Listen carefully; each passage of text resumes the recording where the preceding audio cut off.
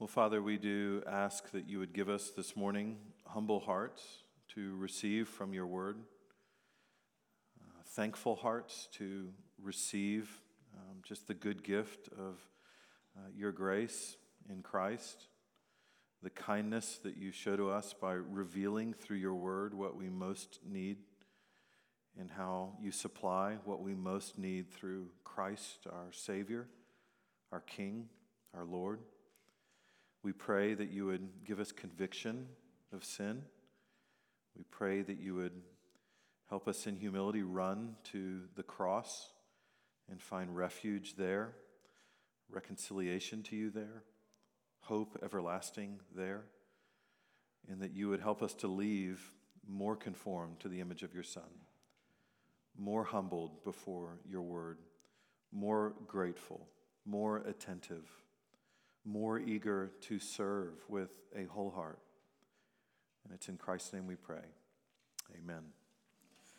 Well, if you're new to this class, this series, last week we began a study called The Heart of the Kings, taking a sampling of 12 kings from all the kings of Israel and Judah, trying to draw one defining feature from each of their representative reigns, one defining truth about God that he's going to reveal through his response to their reigns, and then one defining need that I think we're meant to realize about ourselves from their stories. And so last week we talked about King Saul and the fear of man and the delight of God. We saw how fear of man brings a snare, but the one who trusts in the Lord is safe. We saw how in Saul's life the fear of man dwarfed his fear of God, and that affected everything.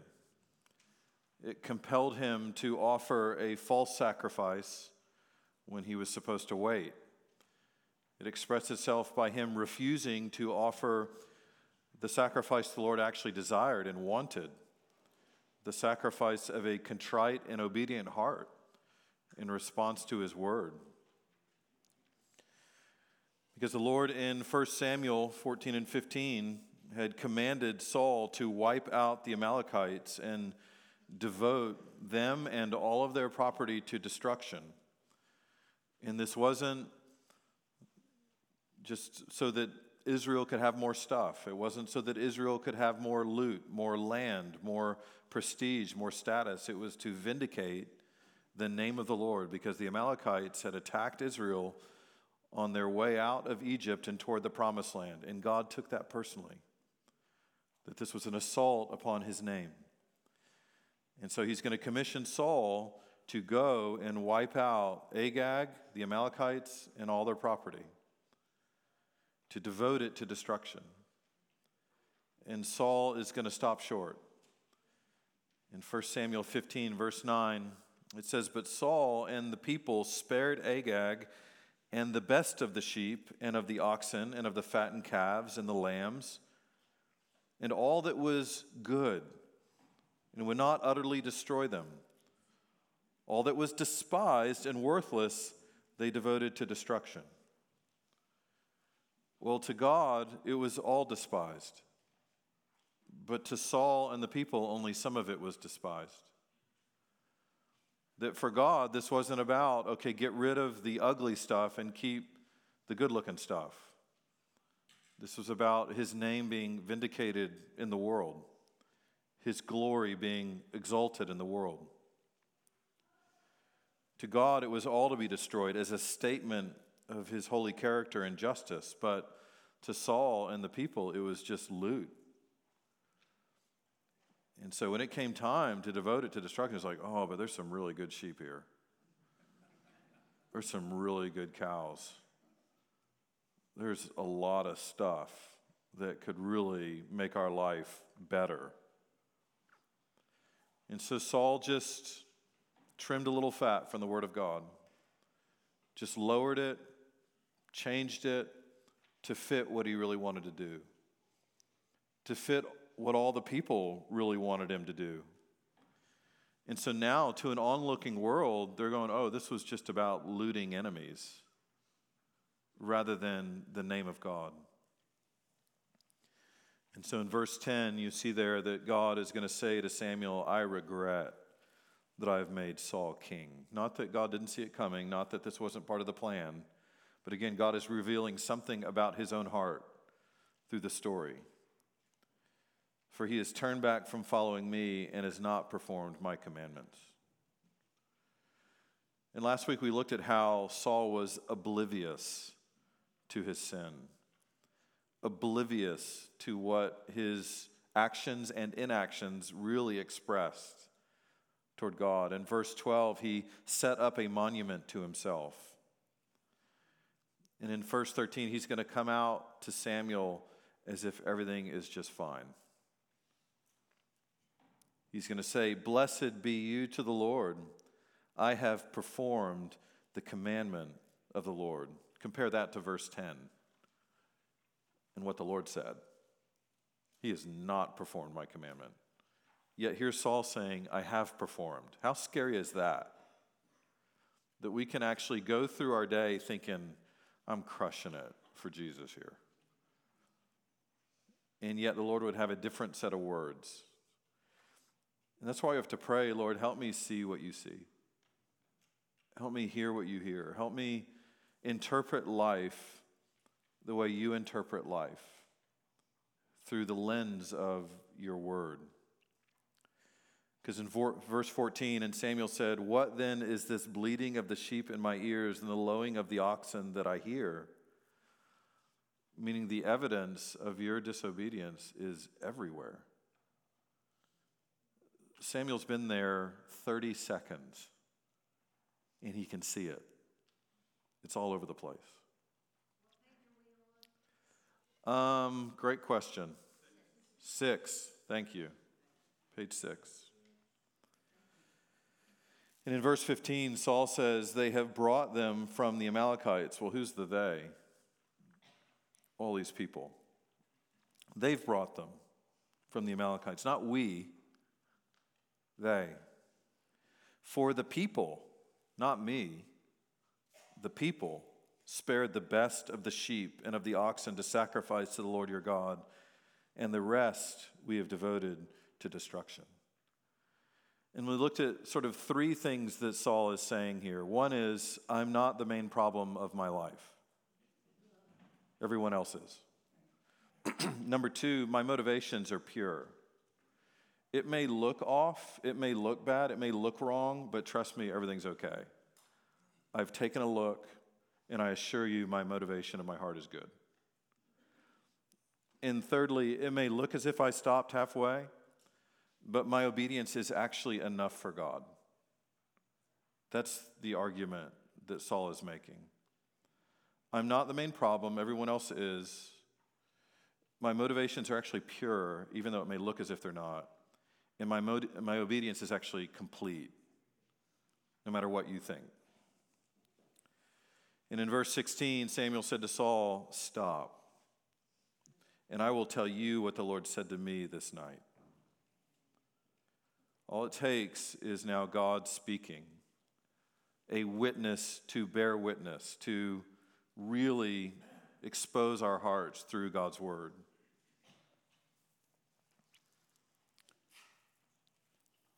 And so he's going to recount the story of the Lord making Saul king, the Lord sending him on a mission to vindicate the glory of his name. And then in verse 19, here's the hammer blow. Why then did you not obey the voice of the Lord? Why did you pounce on the spoil and do what was evil in the sight of the Lord? We talked about how you see how very different those words are to the words that Saul was using.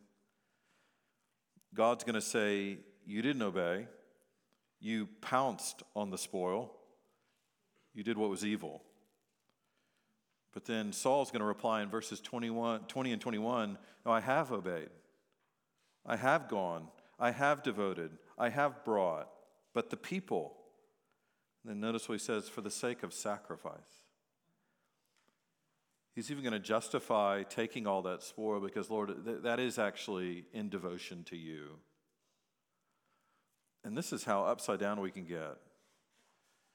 is our lack of devotion to the Lord can actually look to us like devotion to the Lord. And that's how Saul's going to explain it. Still defending, arguing, managing image, managing impressions, because the fear of man brings a snare. And we talked about how, for many of us, our PR department in our life is grossly overstaffed. And we have too many lawyers, not enough compliance officers, not enough auditors, not enough who bring the Word of God and shine light so that we really see ourselves rightly before the Lord. Not for the sake of guilt, shame, running, and just collapsing in misery, but so that we would really see God's heart, and our need in the midst of all that. So that's what we're going to talk about this morning, is firstly the heart of God revealed, because that's going to provide the backdrop now for what the Lord wants to reveal about himself to us.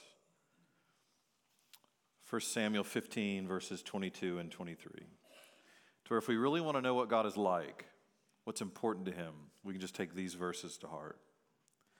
And Samuel said, "Has the Lord as great delight in burnt offerings and sacrifices as in obeying the voice of the Lord? Behold, to obey is better than sacrifice, and to listen than the fat of rams."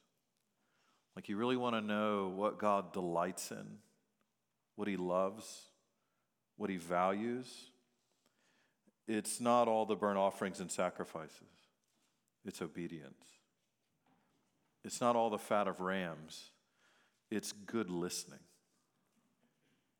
Verse 23, for rebellion is as the sin of divination, and presumption is as iniquity and idolatry. And what's fascinating is how, it's not ironic that Saul's life is going to end going to see a medium in divination. Like, that'll be his closing days of his life. Those will be one of his last acts, is seeking a witch to hear words from God. And so you see it played out, like his rebellion it's as the sin of divination, and God's going to prove it to him. And presumption is as iniquity and idolatry. Because you've rejected the word of the Lord, he's also rejected you from being king. So 4 things I want us to reflect on about the Lord that I think are revealed in these couple verses. One is the mercy and patience of God. I think we should see that from this story. The mercy and patience of God. Number 1, God sent Samuel, and that's very merciful. Samuel is talking to Saul and trying to help him see his sin. That's very patient. And in each of these moments, Saul has an opportunity. He can repent. He can grieve his sin. He can seek forgiveness. God could have just destroyed him. God could have just ended it and started over. But instead, God speaks. He counsels. He reveals himself in the midst of all of Saul's rebellion and idolatry and divination-like disobedience. And that's why just the fact that we have this Bible is a statement about the mercy of God, the grace of God, the patience of God, the kindness of God. That he wouldn't just leave us where we are in the dark, but that he would actually speak. He would send mouthpieces to reveal himself and us to us. You know, when Cain pouts about his sacrifice being refused in Genesis 4:5, God speaks to him in Genesis 4:6. After Cain murders his brother in Genesis 4:8, God speaks to him in Genesis 4:9. That's mercy. That's patience. What's Jesus going to say about just Israel? That how long has he held out his hands? And God's going to say about Israel, how long has he held his hands out to this stubborn generation? Jesus say, how often I've wanted to just gather this people up, Jerusalem up, like a hen gathering chicks, but they're just not willing. The constant message of Scripture, chapter after chapter, book after book, is God is merciful. He's patient. And that's what we see here in this story with Saul. Here in 1 Samuel 15, after Saul despised the word in the name of the Lord, God's going to send word to him through Samuel and give him an opportunity. We also see the delight of God in humble, obedient hearts. That's that point B there in your notes. That's something else that God's revealing about himself, is that he loves humble hearts that overflow with glad and happy obedience. He just loves that. That he delights in those who listen to his voice and heed his words. He delights in hearts that revere him, that long to please him. That he doesn't delight in lip service.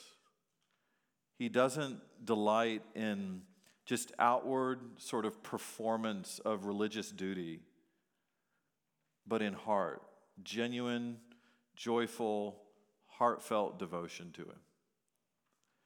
And that's a theme of the whole Bible that we often misunderstand, that people in the Bible often misunderstood, is that God gives all these rules, all these laws, like a ladder that we climb to heaven.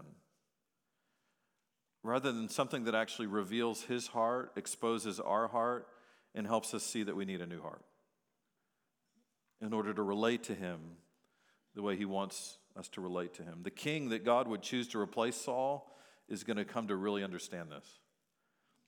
Listen to Psalm 51, verse 16, where David says, "For you will not delight in sacrifice, or I would give it.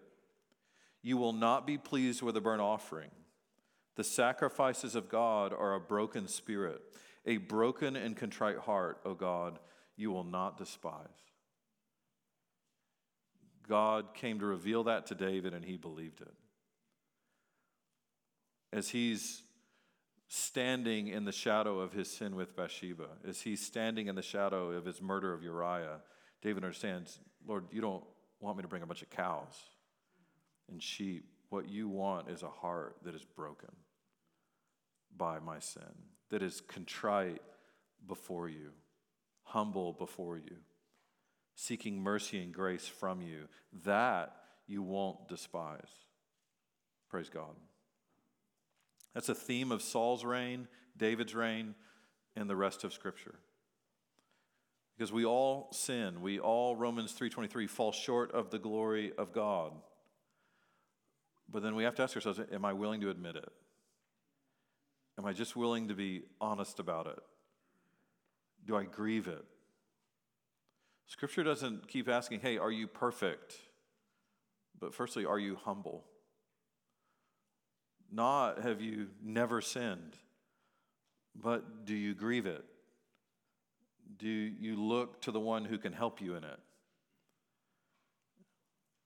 Not are you self-righteous, but do you trust in imputed righteousness? And that's why Jesus is going to say things like, you got to come to me like a child, empty-handed, unable to save yourself, unable to feed yourself, unable to make yourself into what you need to be. He delights in humble hearts.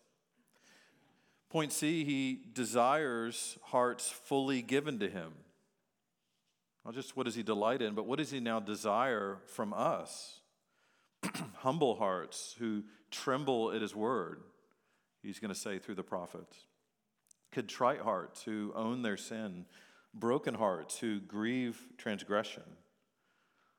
Impoverished hearts who refuse to trust in themselves. Meek hearts who won't boast before the Lord and others. Tender hearts who just long to please their Maker. Honest hearts who see and confess their need for his help. Trusting hearts who look to him for forgiveness, who look to him for mercy. Lowly hearts who just long to see Christ increase and us decrease, especially in the eyes of people. It's one thing Saul refused. I will not diminish myself before others. I must be exalted in the eyes of people. Fearful hearts who regard God as holy, pure hearts who actually see his worth, his value, his glory. In other words, the Lord doesn't take delight in the outwardly religious, in the outwardly attractive, in the outwardly high performing, in the outwardly impressive to everybody else. Aren't we glad? That's why Paul said to the Corinthians, notice everybody, he didn't choose the impressive to the world. He chose the foolish, not the wise, to pour his salvation upon. He delights in hearts given to him in faith. And this is why even Jesus was so perfectly pleasing to the Father, that he's going to humble himself, take on human flesh, live as a servant, obey him in everything, give his life as a ransom for many, all of it to please the Father. All of it in obedience to the plan and to the will of the Father. Like, that's why the Father looks and says, this is my beloved Son in whom I'm well pleased. Aren't we glad Jesus didn't stop short in doing what God called him to do, or the Father called him to do? I think, fourthly, to see the seriousness of God about hearts given to rebellion. Notice again what he says in verse 23, for rebellion is as the sin of divination, and presumption is as iniquity and idolatry. What a statement, that rebellion, he's saying, is basically the same as divination. For me to hear the commands of God, to love neighbor, to serve a brother, to forgive a sister, and then for me just to go, you know what? Nah, I'm not going to do that. He's saying, might as well practice witchcraft. It's the same basic heart posture. It's the same orientation toward God and everyone else. That in one level we can observe degrees of sin in Scripture, that actual idolatry is further down the staircase than fantasizing about idolatry. And so that's true. There are degrees of severity. And yet at the same time, there's places where Scripture talks about at a heart level, it's fundamentally the same. That an idolatrous fantasy at heart level is qualitatively the same as acting upon it, even if quantitatively it's different. That's humbling, right? That Jesus is going to say in Matthew 5 that you've heard it was said that thou shalt not commit murder. But I say to you, if you're angry with your brother without cause, you've committed murder. As Jesus is saying, at one level, at heart level, it's qualitatively the same strain. He says presumption is as iniquity and idolatry. What he means is to sort of arrogantly reinterpret or proudly spin the word of God in order to make it mean what I want it to mean, in order for me to think, feel, and do what I want to think, feel, and do, is to establish myself as Lord, myself as supreme. For God to say, well, this is what I want you to do, and for me to go, well, I think you really mean this. And for that to fit now the life I want to live, he's like, yeah, that's basically idolatry. To make the Bible say what I want it to say about marriage and divorce, about fornication and homosexuality, about anything, to justify and sanctify what I want to do. What he's saying there, that is the height of insubordination to God. That's what Samuel's trying to convey to Saul here. That you rebel against the word of God in this one thing, or practice witchcraft, it's basically the same. Because we're basically saying the same. well, why is Saul saying this? Well, I think to give an opportunity for a certain kind of response in Saul and a certain kind of response in us. Samuel's not embellishing, he's not lying, he's speaking straight from God. And what should our response be? Well, it should be, "Oh Lord, have mercy." It should be, "Oh Lord, I'm a sinner. Show grace." That when we see the life and works of Saul, with whom we should closely identify, and we hear the revelation of God about himself, to whom we have no answer, I think we're meant to conclude that we're in big trouble. Like really big trouble. I think that's the effect the law is meant to have on a human heart. But it's not meant to leave us there, which gets to this last significant section this morning of our need revealed. Because I think we're meant to get to the end of verse 23 and be super clear on what need is being revealed. We can't trust ourselves to know what we need. We have to look to God to help us understand what we really need. Because that's where Saul's most mistaken, is he thinks that both Samuel and God need to see the good in him. That's the first thing. Saul's arguing, no, Samuel, you don't understand. What I did was actually really good. Don't you see it? And can you go back and tell God that what I did was actually super obedient? And so he's under the impression that what he really needs is for God and Samuel to have a better opinion of him. And that's where most of us go wrong, right? That's why we try to clean the outside of the cup. You think, what I really need is for people to see me in a better light. Saul's arguing, Samuel, actually, you and God both probably just need to chill out a little bit. You need to back off. You need to see the bright side. You need to realize that I'm actually a pretty good guy doing some pretty good stuff. That's what you need to see. That's why the Lord's going to say to Saul, well, actually, you're like someone who practices witchcraft,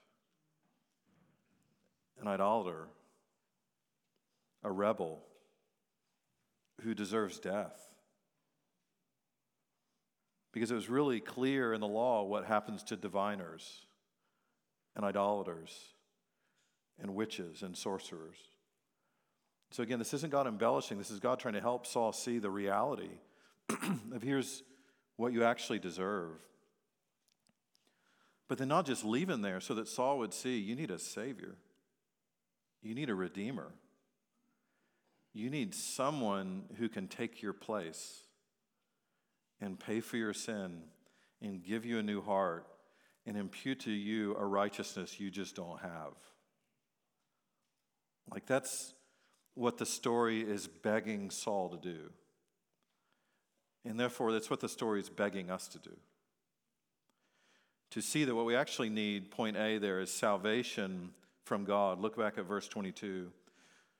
And Samuel said, "Has the Lord as great delight in burnt offerings and sacrifices as in obeying the voice of the Lord? Behold, to obey is better than sacrifice, to listen than the fat of rams." Because I don't think we're meant to hear those words and go, okay, I guess I'll just need to try a little harder to keep the law. I guess I'll just need to try a little harder to not miss any of his commands. Because Saul should be realizing, okay, it's too late. That ship has sailed. Because by the time the Lord opened most of our eyes to our sin, we should realize, wait a minute, it's too late. I've already done it. And so what he's referring to here, I think, is the obedience of faith. At least that's what it's foreshadowing. That's what it's pointing to. The Apostle Paul, it says in Romans 1:5, was sent into the world to bring about the obedience of faith. Romans 1:5, Romans 16:26. They bookend the book of Romans, where Paul's saying this is a book that's meant to bring about the obedience of faith. Faith in the gospel. A faith that actually brings righteousness imputed. So though the Lord commanded Israel to bring offerings and sacrifices, they were always intended to be expressions of faith. They were meant to understand when they brought that animal to the temple, they were laying their own hearts on the altar. Because they were meant to realize, the blood of goats and bulls doesn't take away sin. This is a placeholder. This is pointing to another sacrifice that's coming that really takes away sin. And so every time an animal was offered in the tabernacle, it was always meant to be in faith. Every confession of sin was always meant to be in faith. That, Lord, you can provide a substitute, an atonement, a forgiveness of sins. Micah 6, verse 6, with what shall I come before the Lord and bow myself before God on high? Shall I come before him with burnt offerings, with calves a year old? Will the Lord be pleased with thousands of rams, with 10,000s of rivers of oil? Shall I give my firstborn for my transgression, the fruit of my body for the sin of my soul? You hear the scale that Micah is presenting? With what do I bring to the Lord to make it right? To reconcile us? How about burnt offerings? Well, how about calves a year old? Okay, how about thousands of rams? How about 10,000s of rivers of oil? How about my firstborn? And what we're meant to see and what Micah sees is it's not enough. It'll never be enough. He says, he has told you, O man, what is good, and what does the Lord require of you, but to do justice, to love kindness, to walk humbly with your God. And what he doesn't mean is just to be perfect in all your law keeping another way. No, he means to have a kind of heart before God that is a heart of faith, that is humble before him. And faith is working itself through love in your life. That all the commandments of Scripture, all the rules of God's word, all that he asks and requires of people, it all exists to reveal the glory of God, to bring us to God, to show us our sin before God, and then to highlight our need for God to make us right with God. Not for us to make it right by all the offerings that we bring. We need, point B there, a Savior from God. We don't need a king after our heart. We don't need a God after our heart. We actually need all the public relations staff fired, right? Just get rid of them all in order to get a redeemer. We need forgiveness. That's the thing that Saul isn't comprehending. He doesn't need God to see him differently, or Samuel to see him differently, or people to see him differently. He needs grace. He needs forgiveness. And he wasn't the first or the last to make that mistake. This is the human condition. This is what every religion in the world tries to do, is create a system where I can jump through the right hoops, take the right steps, that when I show up in heaven, God will be impressed. And he'll go, yeah, you did enough. You can make it. And what that is that's just dying with a hope that whoever God is in heaven, he's no better than you. That's the hope we're actually dying in. Is that whoever he is, he must not be any better than me. If I can jump through all these hoops and keep all these rules, and he go, that's great, that's enough. Even in Jesus' day, this is what was misunderstood. Listen to Matthew 21. There's a triumphal entry where Jesus is approaching Jerusalem, and it says, and the crowds that went before him and followed him were shouting, Hosanna to the Son of David. Hosanna means save now. Save now to the Son of David. Save from who? Who do you think they meant? Save from Rome. Save from Roman occupation. Save from geopolitical enemies. Save from circumstances.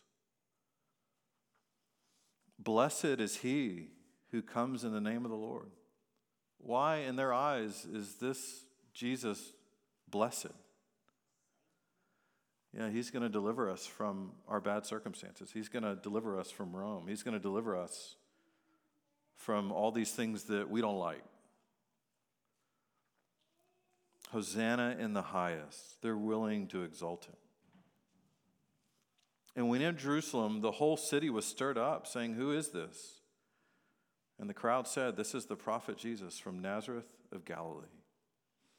I think this is the one we've been waiting for. This is the one who's going to deliver what we really need. And in their mind, what is that? It's circumstantial relief. It's geopolitical salvation. Because in their minds, they've earned it. They've deserved it. Even just by being from Israel. And as Jesus entered the temple, here's what he's going to do. It says, "And drove out all who sold and bought in the temple, and he overturned the tables of the money changers and the seats of those who sold pigeons. And he said to them, 'It is written, my house shall be called a house of prayer, but you have made it a den of robbers.'" What's going to be his first act? This Messiah, King Jesus, they're receiving. Well, to cleanse the temple. Well, what's that symbolic of?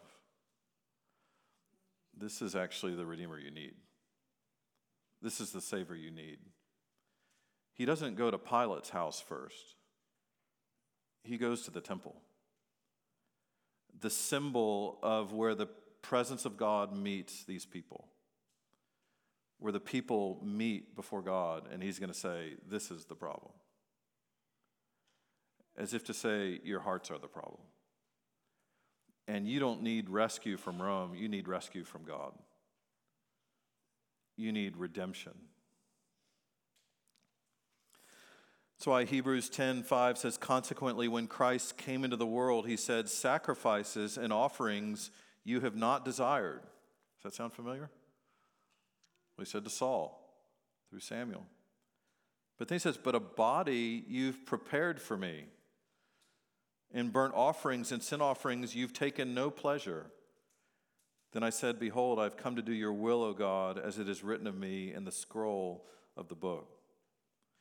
In other words, sacrifices and offerings serve their purpose, but then they give way to another sacrifice, to another offering, to the body of Jesus Christ, who's actually going to absorb the wrath of God. In burnt offerings, the Father does not find pleasure, but in the obedience and sacrifice of his Son, he finds perfect pleasure.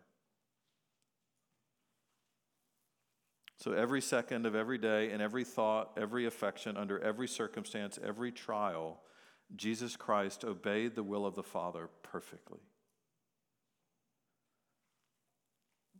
In Saul, God's going to give Israel the king they wanted, the king they deserved.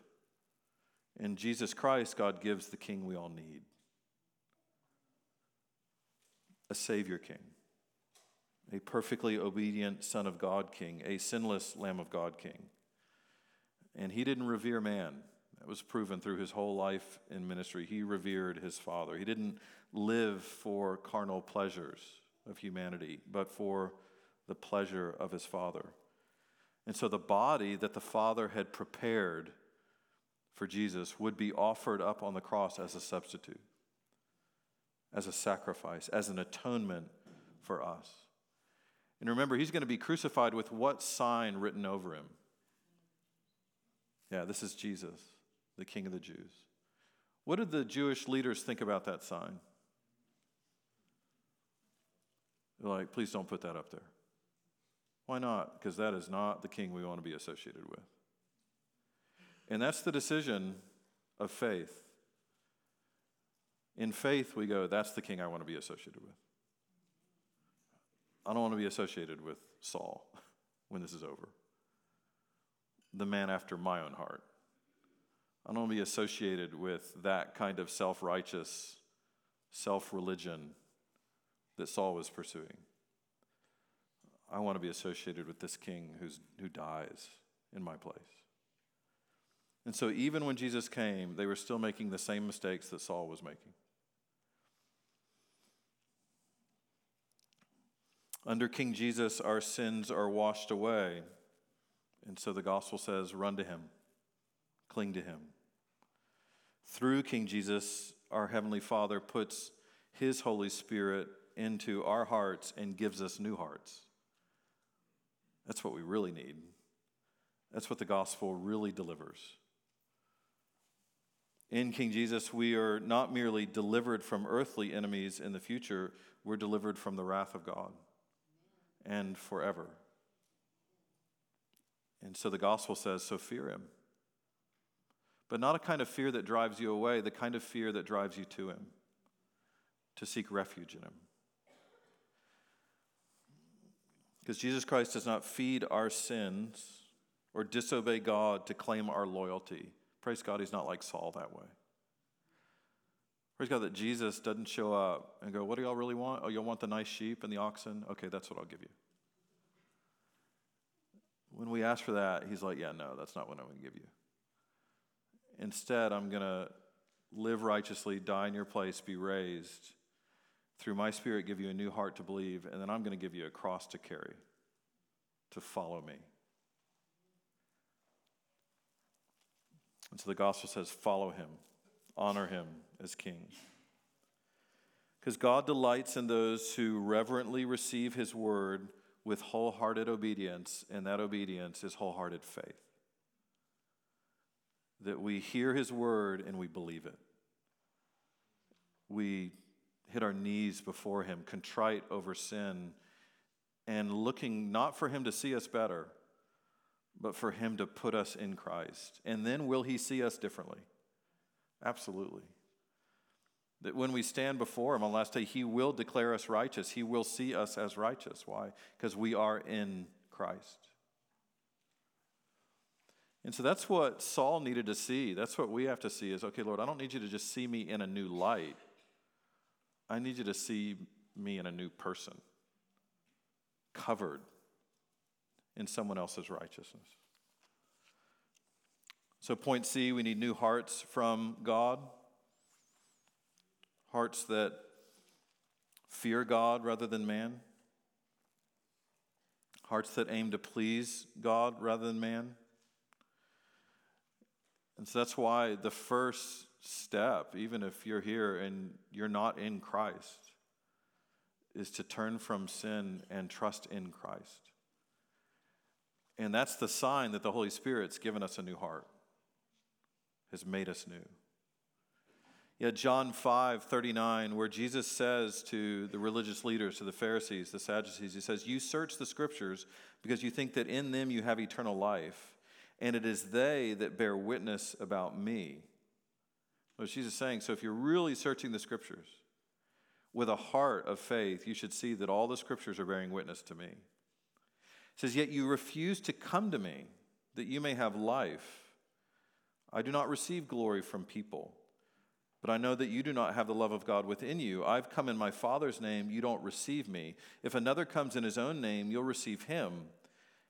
And then here's the key line. How can you believe when you receive glory from one another and do not seek the glory that comes from the only God? The fear of man brings a snare. And what's the worst possible snare but to blind us to our need for Christ and to blind us to who Christ is? And so when the Lord gives us a new heart, He gives us new eyes, new ears, where we actually see Christ for who He is. This is the Lamb of God who takes away the sin of the world. So we need new hearts from God, and then finally, we need sanctification and spiritual growth from God. Even receiving new hearts in Christ, we need His grace for those hearts to grow, for sanctification to progress. It's slow, but it's certain. We need faith to work itself out through love in our life continually, and for that to keep growing. This is Colossians 1, verse 9, where Paul says, and so from the day we heard, we've not ceased to pray for you, meaning the Colossians, asking that you may be filled with the knowledge of His will in all spiritual wisdom and understanding, so as to walk in a manner worthy of the Lord, fully pleasing to Him, bearing fruit in every good work, increasing in the knowledge of God, being strengthened with all power according to his glorious might, for all endurance and patience with joy, giving thanks to the Father, who has qualified you to share in the inheritance of the saints in light. He's delivered us from the domain of darkness and transferred us to the kingdom of his beloved Son, in whom we have redemption, the forgiveness of sins. That's what we needed. That when we read the story of Saul and see what he thought he needed and how God responded to him and revealed what he really needed, we're meant to go, okay, that's what I need. A new heart in Christ, humbled before Christ, trusting in Christ, submitted to Christ, joyful in Christ. Because it's in Christ that I get transferred from the kingdom of Saul, a domain of darkness, to the kingdom of the beloved Son, Jesus Christ. And so what we'll do now is, again, pause and just take the next 20 minutes, 15 to 20 minutes, and just divide again into a group of 5 or 6. There's 3 points of discussion there in your notes. And just to take the next 15 minutes or so and just talk through some of those questions as a group. And then at the conclusion of that time, I'll come up and pray to close us. All right, so let's jump into those groups now.